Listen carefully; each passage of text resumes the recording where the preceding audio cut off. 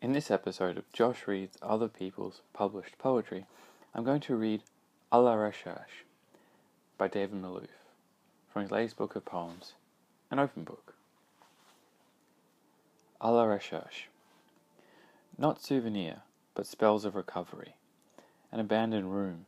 The small explorer, time traveler, once more at the forbidden door, the forbidden drawer, each visit like a second reading, also the first. No heft, no content to the fabric or things, till fingertips turn them over in the mind and on an intake of breath reanimate dust pricks and quickens. So this is where the hot chaotic present goes, not into the future, but further off, and more darkly exotic and unknown, into a time-space that only the revenant in us has access to and heart for. The family plot we're on the track of. The world not as it was, or as we were, but as we find ourselves again in its presence. The jumble of clues in an empty box. The only signposts, question marks. Thank you. And on to the commentary for A la Recherche. When I first read this poem, I didn't really get it. The reference in the title went completely over my head. I think I saw the French and was just kind of blanked out a bit. But something about this poem was kind of niggling in the back of my brain. And when I was looking at poems to read for this podcast, that is sort of proverbially earmarked in David Malouf's new book, A la Recherche kind of was stuck in my head. And I realized that La Recherche is the abbreviated way of saying La Recherche de Thomas Perdue. So it's referring to, and I don't apologize for my terrible French accent, it's In Search of Lost Time. When you say A la Recherche, it's like In Search of Lost Time, or referring to In Search of Lost Time. In the style of In Search of Lost Time, I guess, is one way of thinking about it. And so, once I realized, or once I read this poem through the lens of Proust In Search of Lost Time, you kind of realize it's talking about, or it could be seen to be talking about, that scene in the first volume in Swann's Way, where Marcel, the narrator,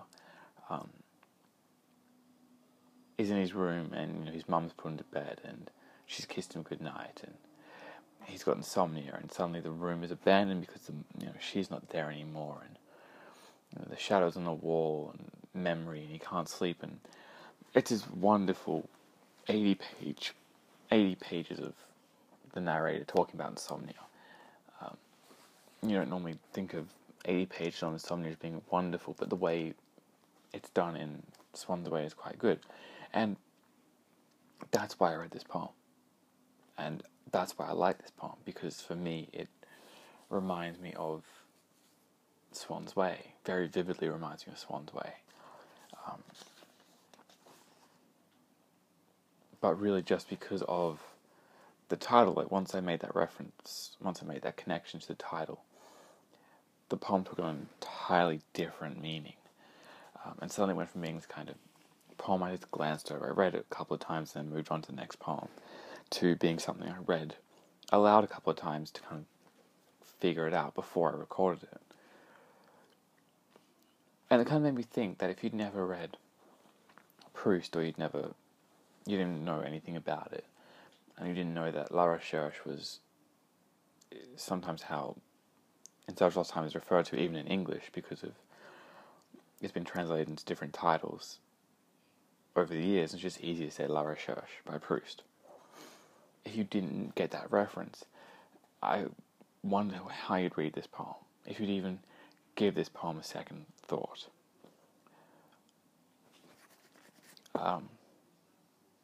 And that, I've always found that endlessly fascinating with a certain class of poet who does make reference to those sort of classical literature that a lot of people, especially of my generation, I feel, hasn't read it. And there's a good reason people haven't read Proust, let's be honest. You've got to be in a certain frame of mind, and there's a certain level of tenacity to want to kind of wade through the weighty through parts to enjoy the great moments in Proust. Anyway, I really enjoyed À la Recherche, and I hope you enjoyed my reading of it. I'm enjoying David Malouf's new book, not as much as I thought I was going to, I'll be honest, but it still is entertaining to read. Um, the man is very good at what he does, and he's been very good at writing poetry for a very long time. And I'm slowly making my way through it, trying to, just give the book the respect, not the book the respect it deserves, but give the author the respect he deserves as a poet and an author in general. Thank you very much for listening. That's all I've got for this episode. Thank you.